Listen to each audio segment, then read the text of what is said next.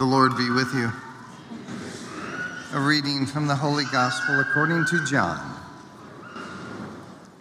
John was standing with two of his disciples, and as he watched Jesus walk by, he said, "Behold the Lamb of God." The two disciples heard what he said and followed Jesus. Jesus turned and saw them following him and said to them, "What are you looking for?" They said to him, "Rabbi," which translated means teacher, "where are you staying?" He said to them, "Come, and you will see." So they went and saw where Jesus was staying, and they stayed with him that day. It was about 4 p.m.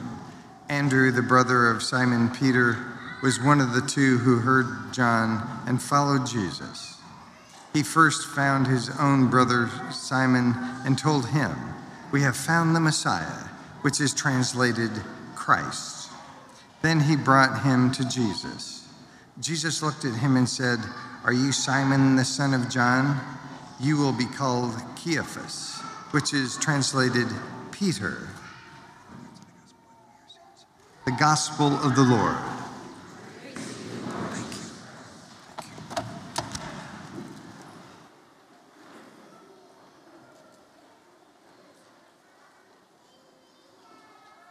One thing's for certain, every single human being on the face of this earth, including each one of us, you and I, everyone is searching. Everyone, their heart's searching for something. Even if they're in a state of just sorrow or even a state of, pray for those that may be in depression of some form, they're searching. Even those who have the greatest of honors and have everything around them, truly in the depths of their heart, when a moment of silence comes and they find themselves, whether in their massive homes or their multiple homes or after the honors are done and they find a bit of a silence, their hearts too are searching. I think in the past 15 years for myself as a priest, where I've experienced this the most, and there's no doubt many of you who find yourself through your line of work traveling, you've had maybe similar experiences of this. But one of the moments when you can run into people where people kind of open up their heart in a way and you can see that people are searching is in airports. And in airports where there's like a gate, I can talk to someone at my gate, and then I can jump in my plane, or I can talk to someone here, and then I can go here, and everybody's kind of hustling and bustling and going. So there's like a small investment of time where someone can open their heart up if they're really searching, but then they don't have to make themselves too vulnerable and they can get out of the way. Oftentimes you may have had that experience on a plane. You're on a plane and you're reading a book and someone looks at your book. What are you reading? And then a conversation ensues. And maybe, just maybe, that conversation goes a little deeper. Or maybe you find yourself and it just is gonna train wreck your weekend, and it's a Friday and there's a weather delay or a mechanical delay with the plane. You're like, I gotta go get something to eat. You go off, get yourself to eat, and then all of a sudden there's one of those aha moments where in some way, shape, or form, you spoke to someone and you were able to give some form of hope or some form of encouragement to someone who in a simple way, knew they were jumping on a plane and probably never seeing you again, and they could open their heart up to you. I found that a lot when I go into airports, and I haven't done it as much as I did in the past, wearing a collar. Wearing a collar, sometimes the plane goes down and you're there, you're a priest, you're there, you walk in to get a bite to eat, and all of a sudden you're sitting there and you get all kinds of different looks. Like one time on an elevator, I got a look like, "Are you one of those?" And I said, "Yeah, what's one of those?" "One of those priests. I've only seen you on TV. Are you real?" So, but those encounters. Now, oftentimes, the ones that are a little more deeper are the ones like back in the day when I was flying back to Rome, Italy for a pilgrimage, and I'm there and it's a long, long fight, and you're standing up and talking and you're moving and everybody's, right? And oftentimes there's really beautiful conversations and not judging the other person, but being open. Holy Spirit, what do you want of this encounter? Oftentimes I found a lot of joy before even going to the airport praying. Holy Spirit, you're sending me. I'm going somewhere. I think I know what I'm going for, but you may have a different plan. I pray for that person that I may meet, that in some way, shape, or form, you want to use me. I don't know how my day's going to go, but I hope my day, in trusting it to you, will be for your glory. And in those moments, you're having a conversation on a plane and you're talking, and what I found when it starts to go deep, I would ask a simple question like, are you happy? Are you happy? And you ask that question, someone say, well, what do you mean by that? And I said, well, there's a difference between happiness and fulfillment. A life that's fulfilling. In other words, a life that has a purpose to it, a meaning to it, or something beyond just what you do. Are you happy? Are you fulfilled? And oftentimes you find what happens a lot of times is there's a crossroads in people's lives where their life is oriented towards, at times, having and acquiring, and it's about things and what you can get and building up that barn and doing that and honors and all of that, having and acquiring, or being and becoming, a focus on being. How can I become the best version of myself? How can I be a person of virtue? How can I do being and becoming? Doesn't mean people can't have things and pursue being and becoming, but the person who's striving to be the best version of themselves, life may not be all about the things. But the people that have found most unhappy and most fulfilled in life, they've been tracking and looking for and searching and trying to find fulfillment in the things versus truly investing in the relationships that they have in their life. My brothers and sisters in Christ, we see in the gospel today, we see two of Jesus' apostles, one unnamed, that's John, the beloved disciple, doesn't name himself in the gospel, but he's with Andrew. And they're searching. And they were with John, the Baptist, who was searching. And at one moment, John the Baptist says, behold the Lamb of God. And they're like, really? What's that mean? Go follow him. That took a lot of humility of John just to say he had all these followers around him. He goes, no, don't follow me, follow him. Follow him. And John had that courage and that strength and that conviction and that faith to be able to say it at that moment in time. But we also know later in John's life, it wasn't so easy when he found himself in the darkness of the prison of Herod. And there he was imprisoned, and some of his followers came to him, and John was in a kind of moment of crisis because he was in darkness and didn't see a lot of light, and he's like, what's going on here? And John the Baptist was searching, and he said to those who came to see him, go talk to my cousin. Go talk to Jesus and ask him if he is the one to come, or should we look for another? And so they went. And they came back later and they say, hey, John, we got to tell you, I know you're in the darkness, but hey, the blind can see, the lame can walk, the lepers are cleansed, the deaf can hear. And John was able to see with the eyes of faith in his heart and say, yes, I'm following the right person. And he laid down his life. Searching. So Andrew and John found themselves, that moment in today of their life, searching. And John the Baptist said, go follow him. What did Jesus do? It's so beautiful to understand the person of Jesus Christ. It's like, man, it'd be great if Jesus came to me and spoke to me. He can through the living word of God. The word is eternal. The voice may change, but it's the same Jesus. Hebrews 13:8, the same Jesus. Jesus is the same yesterday, today, and forever. It's the same Jesus, the living word of God, that met Samuel in the temple in that first reading in the Old Testament. Eli was much older. He was a disciple. Samuel was a disciple of Eli. And he was sleeping where? In a tent near what? The Ark of the Covenant. What was in the Ark of the Covenant? The staff of Moses given to Aaron. The manna that fell down from heaven into the desert. And the tablets from the law given to Moses. He was sleeping close to that, the presence of God in that.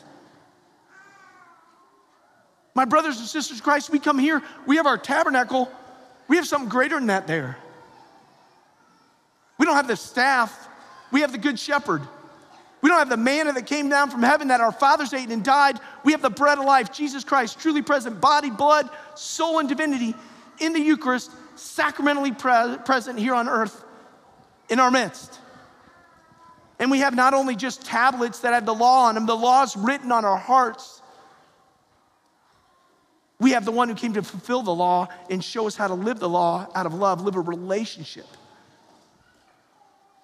So Samuel found himself there, and there was the same God that was speaking to his young heart that turned around to John and Andrew and said, "What are you looking for?"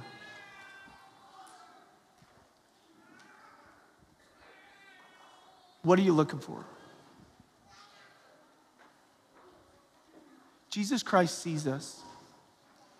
He sees you. He sees me. He loves you. Loves me. And he loves everybody out here in our city and everybody in the world that he created. And he's looking at you today as he's looking at me because something brought you here.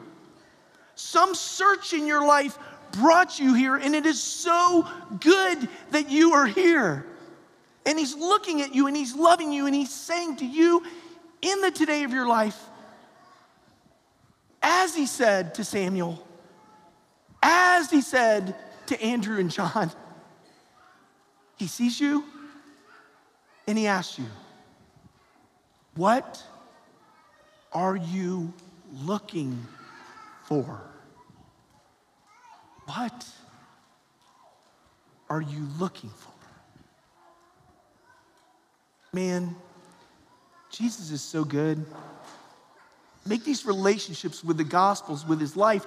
We know him when we let him speak to us through his living word. Let's do a fast forward to the road to Emmaus. Luke 24. After he had died in his glorified body, unrecognized by his followers, and the downcast disciples are walking to Emmaus, and Jesus comes to meet them where they are and asks them a question. What are you talking about? That was Jesus' first question to them. He didn't jump into their midst and say, "Hey, why weren't you at the foot of the cross? Hey, you sinner, what are you doing?" He said, "What are you talking about? I want to know what's in your heart." And those on the road to Emmaus, after the resurrection of the Lord, they were downcast. And they said, "Are you the only foreigner that has no idea what happened to this Jesus? We dedicated 3 years of our life to him. They killed him, and it ruined our whole life. We're walking back to our home, and it's over. It's done." And Jesus, you know what he said? He didn't correct him. He didn't finger point at him. He says, "Tell me about it." Jesus wants to know what is in your heart.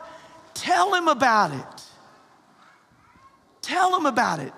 But then he's going to point us to himself. He's going to say, "Come and you will see." The eyes of your heart, open my living word, and you will see where the meaning of life is. Jesus is the way, the truth, and the life. We're searching. I want to leave you with a little story of a young man in high school when I had the grace of being a high school chaplain. It was many years ago, and the young man's name was Reuben. He went off and played Division I football in another state. He was from another state. He had a rough life. It was tough on him. And I found as a high school chaplain, the most important students to draw close to, without ignoring in any way, shape, or form the other ones, were the ones who were not Catholic. The ones who were searching because they were friends with other ones who grew up in the Catholic faith and found themselves at a Catholic school, if I could spend time with them in the lunchroom and on retreats and get to know them, it was helpful. If I stiff-armed them in any way, it would impact their friends and make it hard. So when going to the cafeteria, sometimes the first stop would be with the ones who weren't Catholic, the ones who were searching, that you knew in a different way they were searching, but just to know what was important to you. Hey, what do you have going on today? What's important in your life? Questions.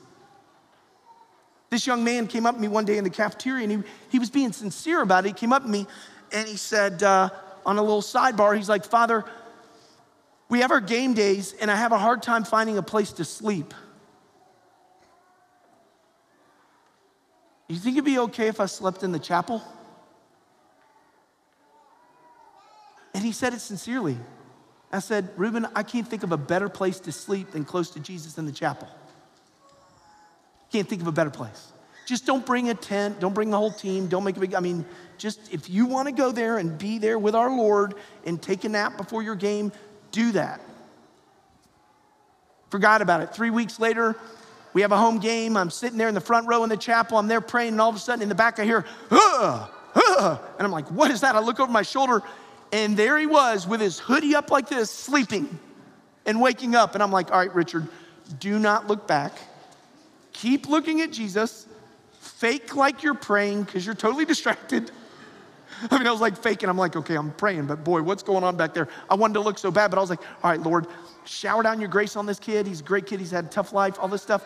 We just need to sow some seeds in his heart. He needs to know he's loved, all right? So just praying for him. And he gets up and you hear him rustling. I wanted to look back, but I didn't. And then he came around behind me, tapped on my shoulder, just tapped on my shoulder like that. And I turned around and looked at him, and he had the most beautiful, wonderful smile. There was no exchange of words. He was in the presence of the Lord like Samuel. He was there.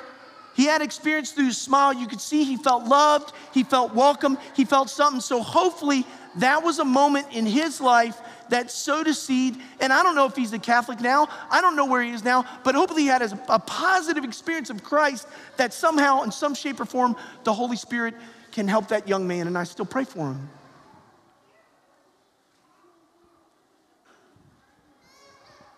What are you looking for?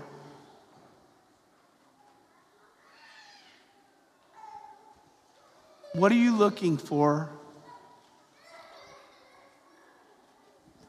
I invite you, and I take up the same challenge this week. Imagine if everything that we did, we let Jesus speak to our heart. As you go into this meeting Monday, what are you looking for?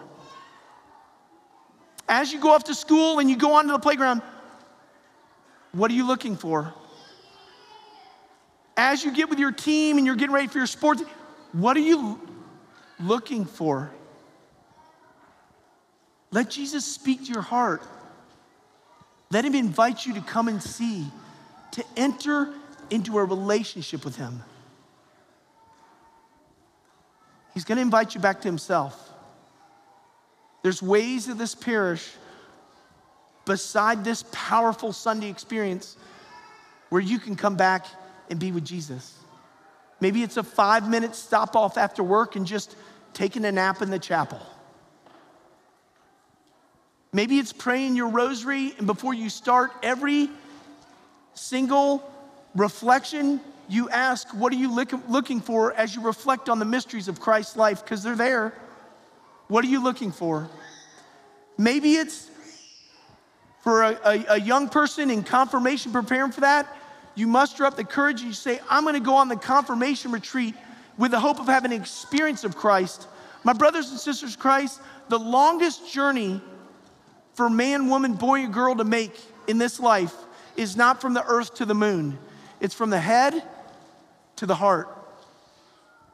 Jesus wants to invite us into a relationship with him. How might I do this week? How might I let him speak to my heart? What are you looking for? And how might I take up the challenge when he invites me to come and see? Amen.